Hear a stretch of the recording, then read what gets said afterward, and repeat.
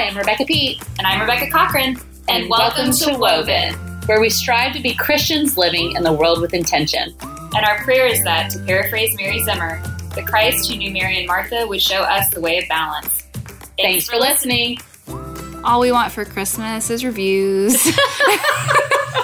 I did not know she was going to do that. This is our little commercial. Leave us a review if you want to give us a Christmas gift, preferably on iTunes, so you can leave it wherever you listen to podcasts. We say iTunes because that is the most commonly used podcast streaming service, and every time we get an extra review, it bumps us up in searches. So if somebody's searching for a Christian female podcast, it will put us on the front page, and who goes past the front page? No one. Yep. So more people will find out about us, and you can Not also... because we want numbers, but because we really believe in our message and want more people to hear it. Yeah, we do. And the other thing is you can... what can you do? You can also like our posts on social media. I mean, There's a lot of small things you can do to give us a little gift.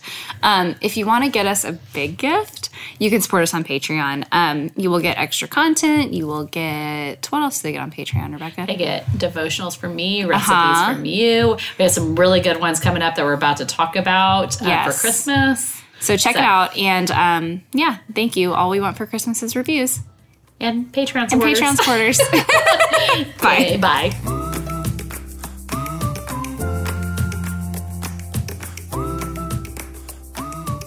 Okay, welcome back. This is our last episode of our Advent series. If you've been with us or haven't been with us, we've been going through the different names Jesus was called in Scripture.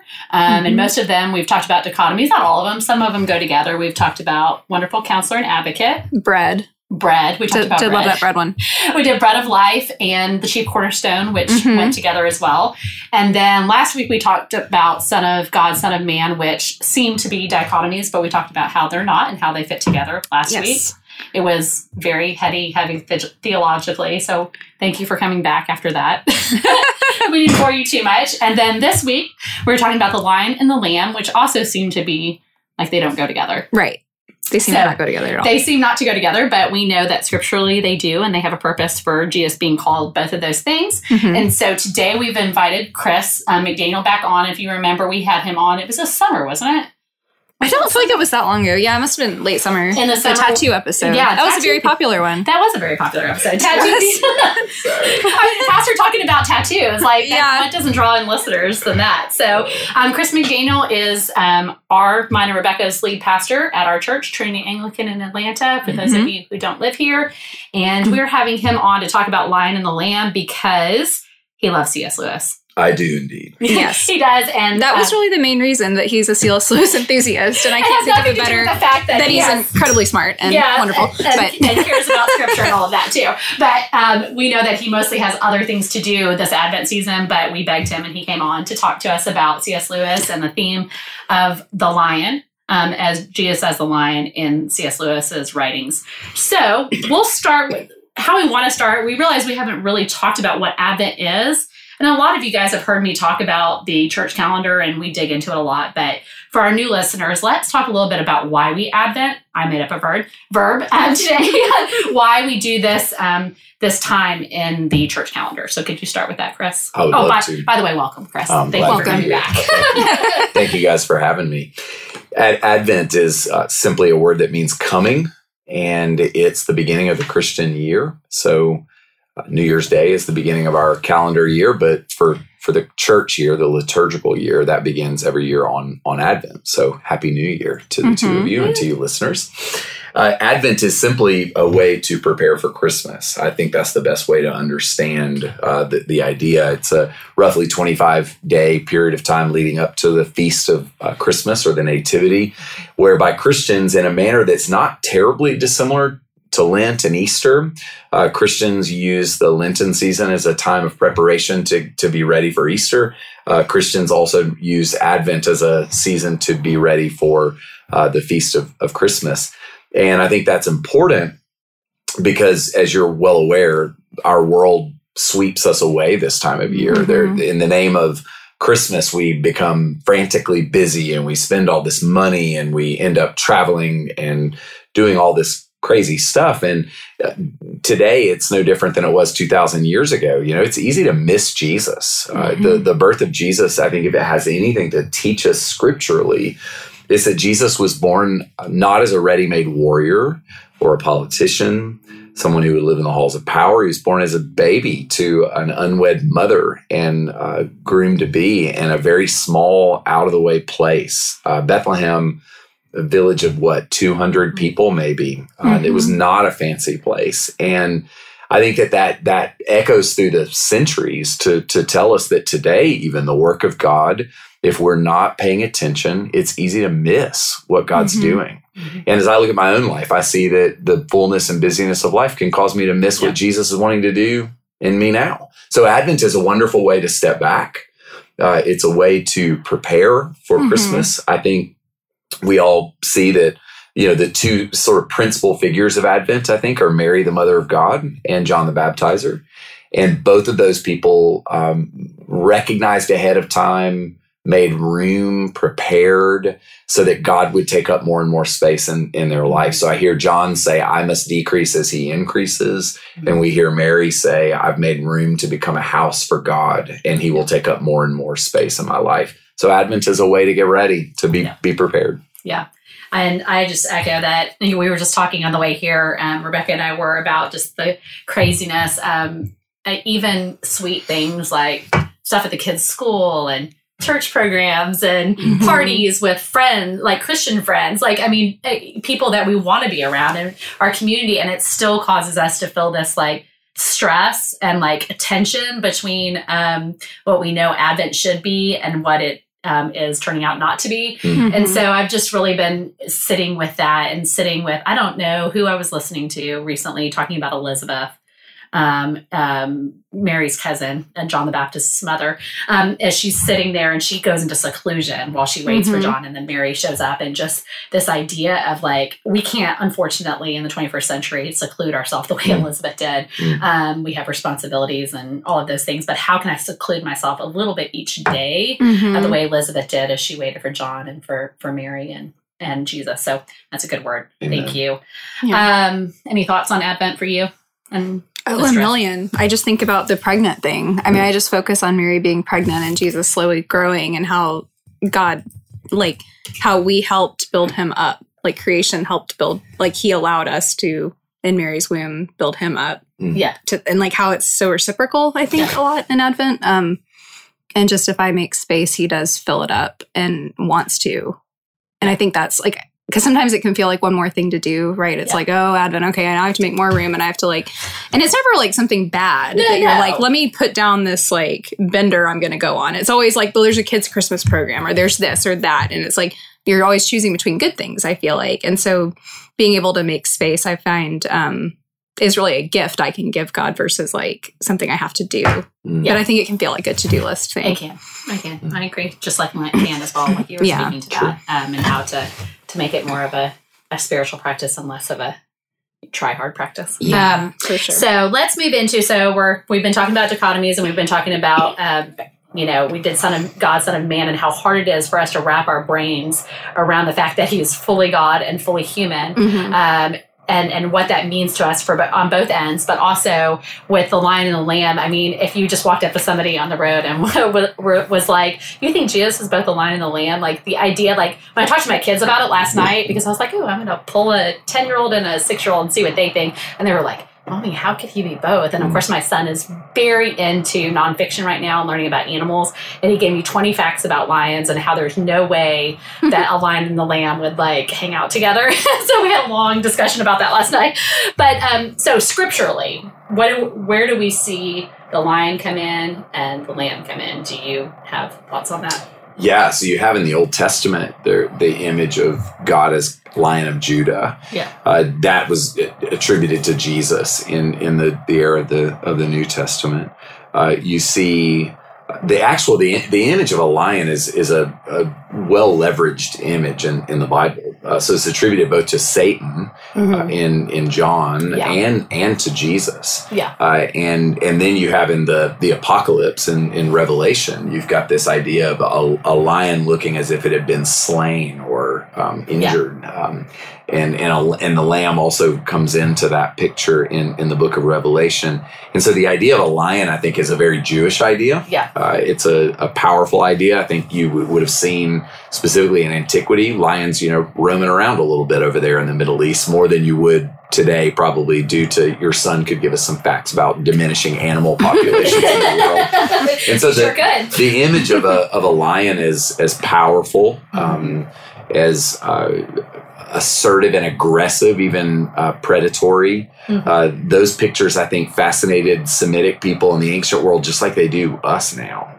This idea that like a lion is a force to be reckoned with. So it makes sense that people would connect that image to God. Yeah, and the lion for Judah, that was in Genesis when Jacob is he's on his deathbed and he's pronouncing blessings over each one of his children. When he speaks to Judah is when he talks to him about the blessing of the Lion of Judah, which, at the time, I'm sure Judah took that in and the brothers took that in. I'm told this isn't from scripture. This is just my interpretation.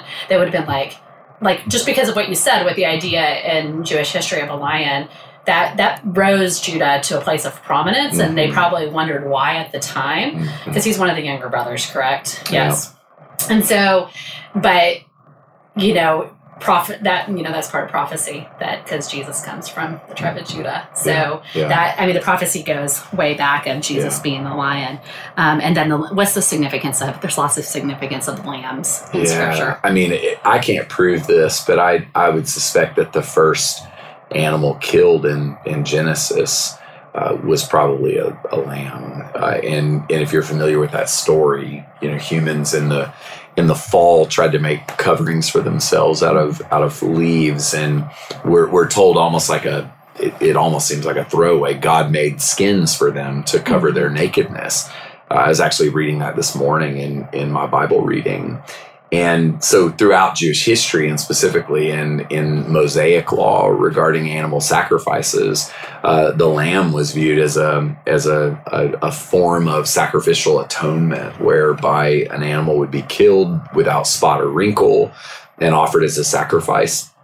And I think rather than just view the Old Testament law as this kind of like gruesome, bloody butcher fest, I think it's helpful, actually, for me at least, when I think of my own kind of imaginative arc of reading the Bible, is to think about probably that first animal killed was probably a lamb of some kind. I would venture to guess, because God knew that something had to cover human shame and sin. And so when I think of even Mosaic sacrifice, I think of this idea of God's actually covering human shame and sin. And that image of clothing is such a powerful image for me.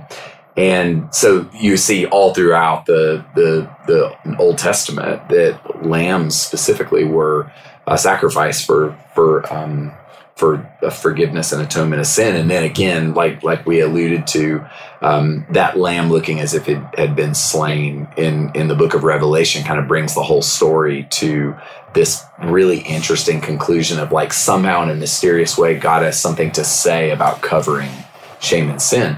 Now, we also know the imagery, we're compared to sheep in the Bible, and that's not always a terribly favorable comparison. If anybody knows anything about lambs and sheep, they're not sheep. That's not how you do that plurally.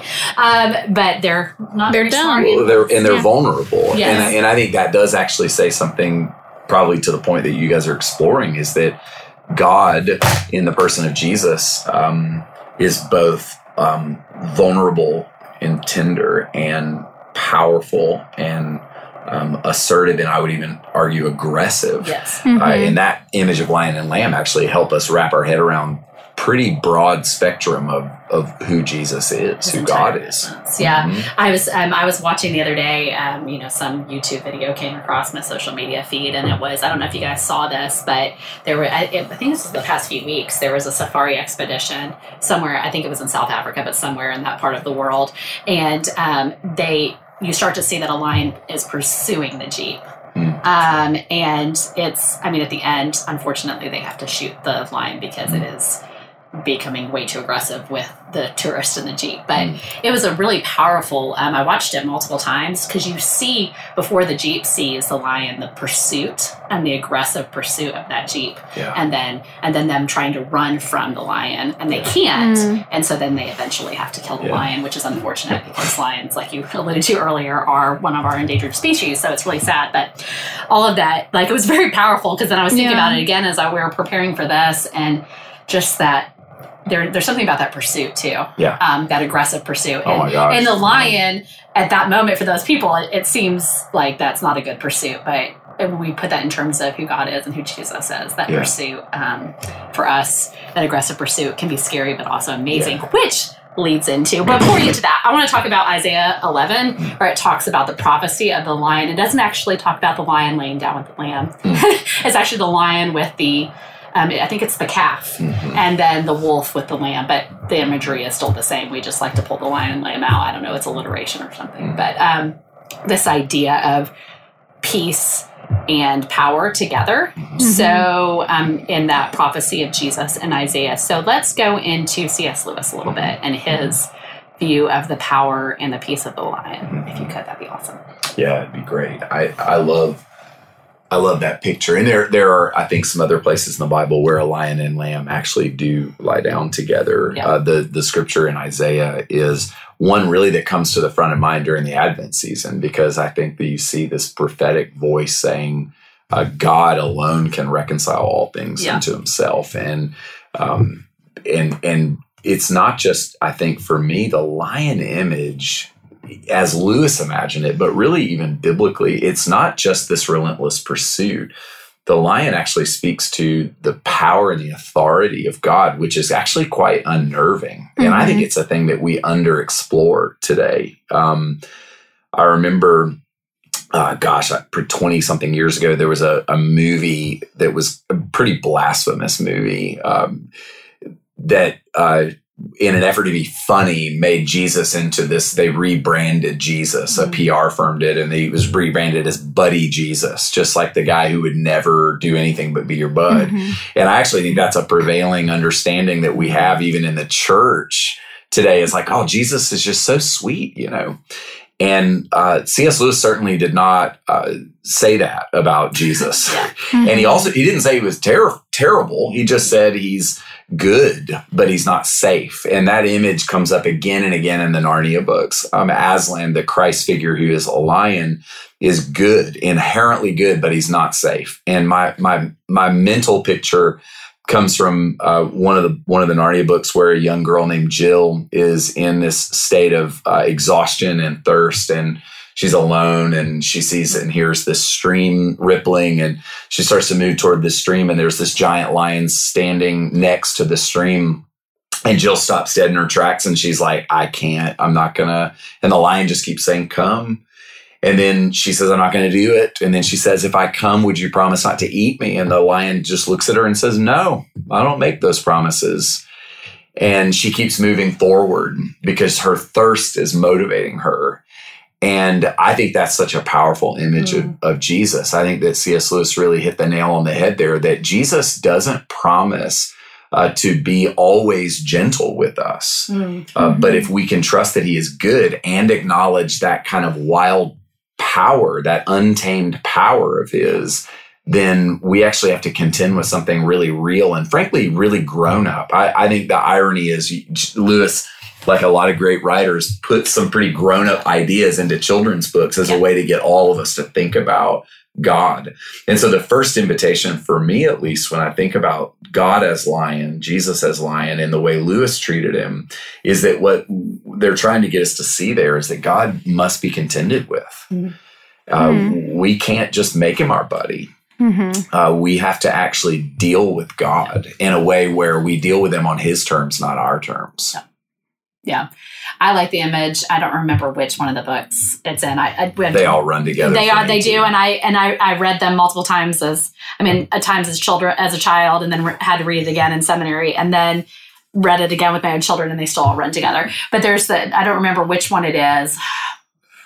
Downtrodder, maybe I can't remember, where he's about to roar. Aslan's about to roar, and he tells the children Cover your ears, cover your ears, and they cover their ears, and he paints the picture of it, all the trees bending, and so it's obvious the power of the roar. But he has the children cover their ears, and I think that's just such a beautiful picture of, that balance, that tension between, yes, he's not safe, and he's powerful, and he's aggressive, and there are times that he's not.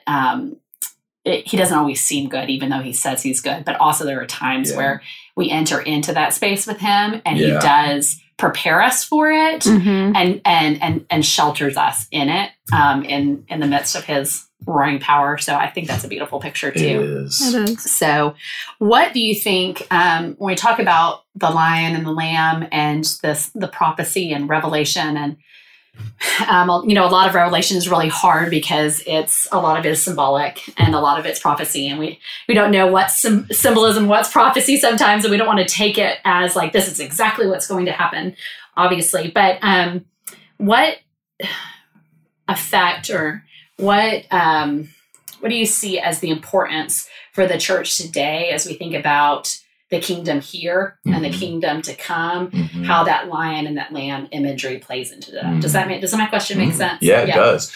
And again, you're right. The book of Revelation is I would be wary of anyone who says they know exactly what that's all about. But I know it all. But I think those images, I think specifically in Revelation, you hear that the Lion of Judah has triumphed, and then you see this lamb looking as if it had been slain. And that picture of a slain lamb who alone is able to open up this scroll and read this prophetic word about God's bringing the world to culmination is such a remarkable image, because in the same way that you could view a lion as like untamed visceral power that's dangerous, you also aren't prepared to see a lamb, that not only a lamb, but a dead lamb, one that had been killed, as being powerful enough to do something that no one else could do. Yeah. And I think that what we see at the end of our Bible is just that God is reconciling all things to himself. And those two pictures of lion and lamb actually help us begin to wrap our arms around the breadth of that reconciliation.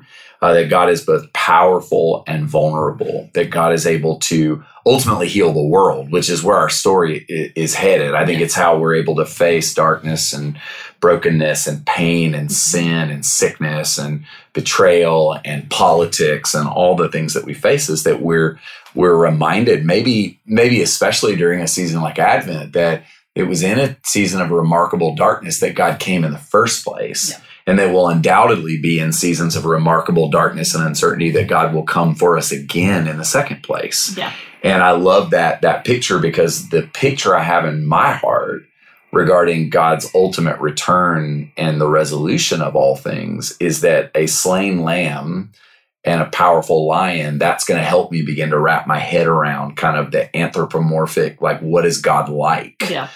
He's like both of those things. Yeah. And I'm really grateful, frankly, that we don't just have one picture or the other. Yeah. Because I think if we did, we would be missing some significant opportunity to grow and learn. Yeah. I think that it really plays into what we talked about last week with Son of God, Son of Man. This idea that, he is, as God, he's sinless, and he's all powerful, and he's omniscient, omnipresent. He has all those characteristics of God that has been born as Emmanuel with us, but then he's also fully man. And it's that idea of he comes to where we are. And like you alluded to, the Bible, calls us like sheep or lamb, whatever. Really bad. That's plural. Yeah. Okay. But this idea that they give us a fuller picture of who he is, even though I think sometimes both this idea of the lion and lamb and Son of God, Son of Man, meek and strong, people use that when they're trying to counter Christianity to say, well, there's no way he could be both. Yeah. And the truth is, it just reminds us that God doesn't fit into systematic theological categories like we would like him to. Yeah. because we want God, we need God for our own sake of control to be one or the other. Mhm. Or to be like one and then alternately one and then the other. But not at the same time. Right, When but it- at the when same we want- time. yeah. And that's what I love about those pictures of, to your point about the lion and the calf, or the lion and the lamb elsewhere, coming together to be together. That's God saying, this is not just like one day I'm this way and the other day I'm this way. It's that there's an interplay that frankly doesn't make sense. I mean, your son is right when he says, well, that doesn't make sense for this reason and that reason. And I think that that's what we're called to begin to hope and anticipate, a future where somehow that which doesn't make sense in my own fallen family of origin, in our fallen world, will one day make sense. Yeah. And I think that's why I like candles and mark a calendar and walk through Advent, because I want to be able to say to God and the world and to myself, there's a lot of my life that doesn't make sense right now. But I live in hope that because God is lion and lamb, among other things, that one day the Lord is going to reconcile all things to himself. And for me, on a very devotional level, that means the dragony parts of me that fight for good things and sometimes bad things, and the vulnerable parts of me that I try to hide and protect, that God ultimately can reconcile those things, the strength in me and the vulnerability in me, because we see that in God. Yeah. And I think a lot of our pain and a lot of our lack of growth and flourishing in relationships is that we don't know how to reconcile the vulnerabilities and the strengths that we have inside ourselves. And if God can do it, if he can hold those things, then gosh, maybe we should have an imagination that we can hold those things in that same tension. Yeah, that's what I kept thinking when y'all were talking, was like, people are like that. We're like that, like we're complete dichotomies all the time. And it's a maturity to be able to see it in yourself and be okay with it, and to be able to see people you've painted one way, and especially going into political things like we're about to. I mean, it's really easy to just paint people a certain way and not see the depth to them. Right. And it's not really like making it clear. It's like going deeper and saying, like, we have this inside of us too. Yeah. Amen. Yeah. I'm a complete Enneagram nerd. And one of the things that, if we're talking about self-awareness of ourselves, is, what your greatest superpower is also your greatest weakness. Yeah. Right. But like you don't want to get rid of either one of those things. You want to get rid of you don't want to get rid of your superpower, obviously, because it's how God's uniquely gifted you to be in the world. You don't want to, there are areas of our weakness we want to tend to, right? Yeah. But that weakness shows us where we need Jesus. And if we completely got rid of that weak part of who we are, then we wouldn't need Jesus, right? Yeah. And so it's holding those things in tension, just as Jesus holds. Yeah. his- And I think that points to a problem that we have. I think that generally speaking right now, we as a society favor tender over powerful. And I think that we are shaping an entire generation around sweetness. And one of the images I think that Jesus as lion gives us is there is nothing wrong with tended to godly harnessed power and authority. Yeah. And we reject authority in power really to our own peril, because we end up missing so much. I mean, I think that I remember reading in a book last year that Richard Rohr said, what we crave, and again, I'm not vouching for Richard Rohr holistically or comprehensively, but he got this right. He said we crave and need what he would call relational hierarchy, which is an honoring of power. But what we have is a sibling society where we're all acting like we're just the same in all spaces and rejecting even our own God-given power. It's like an aggressive empathy nowadays. It is. It's and then weird. it does something violent, I think, frankly, ironically, to Jesus as lion, because we have to acknowledge that God will be contended. You will have to contend with God. He is not just our buddy. And when I see Jesus as being one who must be contended with, must be faced, and frankly, I must learn to submit and surrender to him, that actually makes me more mindful of my own God-given power, which we all have power. I mean, we all have influence. It's ridiculous to act like we're we don't have power. We've been given power by God. And this is a great image where God would say, I wield power. Therefore, I call you to wield whatever power it is you've been given in a way that's honoring and honorable. Yeah, I mean, while we were talking, I was thinking about, like, you're an Enneagram 8, and aggressiveness is one of your things, but how beautifully it's used, like, when you're preaching. You know, you are aggressively, like, pounding God into us on a Sunday, which is good. Come to Trinity. No, don't come. We're full. But how, you know, I think anytime we have any descriptor of that, like a word like aggressive or a word like meek, it's like, I'm just really slow to judge it because you don't know if that's good or, you know, like it's not good or bad. None of those, like being aggressive is not a bad thing, but I think we see that as a negative thing when we see the lion. Yeah. So I don't know. I just wanted to point that out that like, yeah, I think so much. Most of Christianity, generationally swings back and forth. So, we tend to go one way and then the other, and like finding that balance is really, really difficult. But yeah, I think there's been a lot of talk in church, just for me and my, growing up, and I didn't grow up in the church, but in my adult growing up in the church, this idea that there's something wrong with power. And if you have been given some kind of power, then that power isn't from God. Right. And especially as a woman, I won't go into that, but especially as a woman, like, or any kind of, marginalized or minority population. I'm not saying I'm either marginalized or a minority, but just this, if power is given, then that must not be from God. Right. Or that power is always exploitive. Yes. It is exploitive sometimes. But power itself does not have to be exploited. Right. Jesus teaches us this. Yeah. And I think that's actually really important. But part of that is just what you're getting at, is just learning to hold things in tension, which is what you guys have been exploring. Yeah. And that's the task of mature people, is to hold things in a kind of tension that says, these are both true. So what do I do with this? How then, therefore, shall we live? Yeah. And I think that's the question in front of all of us. That's the question. Well, as we're wrapping up, and let's just like swing back to Advent and how we're preparing for a feast. And I think about this at Lent too, about all of life is preparing for a feast, but we get to practice that yearly, because we're obviously all preparing for the feast of the marriage supper of the Lamb, which I think is an interesting picture in Revelation, where it talks, obviously the Lamb is Jesus, and he's the bridegroom, and we're the bride as the church. And it's interesting that the Lamb is the image. It's not the marriage supper of the lion, it's the marriage supper of the Lamb. But both those pictures are in Revelation. And so just, I guess my offer and my prayer for myself is that to see every time we come to these, because I think it can become rote. I mean, I grew up in the Catholic Church, so things definitely become rote for me.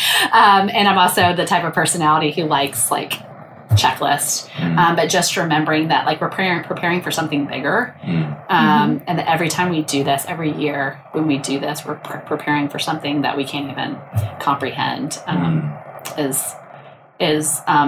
It puts me in awe, but it also it's hard for me to wrap my mind around. Like, I think I need the next 40 years of my life to figure that out. Yeah. So, and that it's like not something to be good at. I think I always approach. What are you talking about? I know. Well, I always do that with that. I'm like, I'm going to be good at Lent this year. I'm going to be good at Advent. I'm going to light my candles. And I don't know if are you supposed to replace the candles that have burned out and like keep. That's a side note on your little Advent wreath at home. But you need to see bigger candles. I know. Yes. I need to not buy them off Amazon because they were crap. But yeah, I always turn it into something I'm going to be good at. Like I'm going to take 20, and it's like I completely miss the point every year. So just to really, the point is just to meet with Jesus where you are and invite him in and contemplate things, I think, that you haven't normally been contemplating. And that's not something you can prescribe. It's just more of like an openness. Yeah. And there's something new to learn every year, and I forget that. I tend to have a personality of I know everything already. And no, you don't. Yeah, then God kind of shakes me. And like this year, dude, how many times I read about Bethlehem and all the stories and all of that, and for the first time realized, or somewhere in the back of my brain from some class, I remembered that Bethlehem means the house of bread, and then Jesus calls himself the bread of life, and my brain exploded the other day when I was doing my Advent devotion. And how many times have I done Advent devotion? So I think coming in to it with this anticipation every year, you're going to learn something new. So good. Yeah. So any It's other true. thoughts or questions? Any other No. thoughts or questions? I got nothing. This was great. Hey, if This is awesome. someone likes C.S. Lewis, but they find it overwhelming, like his whole, there's a lot, what would you suggest they start with and why? If you're Great question. that's a great question. So if you want to know about C.S. Lewis, Alistair McGrath wrote what, in my view, is one of the best biographies that I've read, period. Not just about Lewis, but anybody. It gives you a look into Lewis's heart, life, soul, writings, all that stuff. So Alistair McGrath, C.S. Lewis, you can find it on We'll link on that in the Amazon. show notes. Yep. It's amazing. My favorite introduction to Lewis is The Great Divorce. It's my favorite book. It's a short book. It's very powerful. It's full of imagery, as Lewis is prone to give us so much beautiful imagery. So that would be kind of like intro, because it's 120 pages or so. I do think that, but it's hard to stop there. I mean, Mere Christianity, I love the Narnia books. I think are just so important, so significant. Okay. And you really can't, you're going to be reading for a long time if you get into C.S. Lewis. But I would start with The Great Divorce, because it's probably the simplest, shortest book that Lewis wrote in terms of allegory. And then, if you're into science fiction, his adult space trilogy, Paralandra is probably in my top 5 favorite works of fiction of all time. And not as excited about some of the other ones, like That Hideous Strength for me did not ring my bell, but Paralandra I think is one of the best ones, not just from Lewis, but I think one of my favorite works of fiction ever. Yeah. Okay. And Great Divorces would be where I would point people to as well. I reread it in Lent this year and I remembered, gosh, I love this. Yeah. It's so good. I should read it every year, because you're right, it's short. It's short, and it's the just- last page is one of the best endings of any book. It's like a John Steinbeck-esque ending where you just think, wow, they really nailed it. He really did a great, surprising job at the very end of that book. So I won't give it away. Yeah. I think my kids ask me often, what's heaven going to be like? And obviously we only have little glimpses. But there's just a small part of me that thinks that C.S. Lewis is close to having it the best. Oh, yeah. You take The Great Divorce and the Narnia books, you've got a picture of what, and Lewis's sermon, The Weight of Glory. You've just got a great picture of the Lord wants to make you and me solid. Yeah. And we're currently more ghost-like than we will be. Yeah. And I love that picture. It's like we think of the afterlife as moving us toward ghosts. And really what Lewis would say is, I'm a ghost now. I'm moving towards something really solid. And the image we share, and the phrase we share here at Trinity occasionally, is that I want to live my life in such a way that I'm able to bend the blades of grass in God's country. It's a really pretty picture, beautiful picture of God's call on all of us.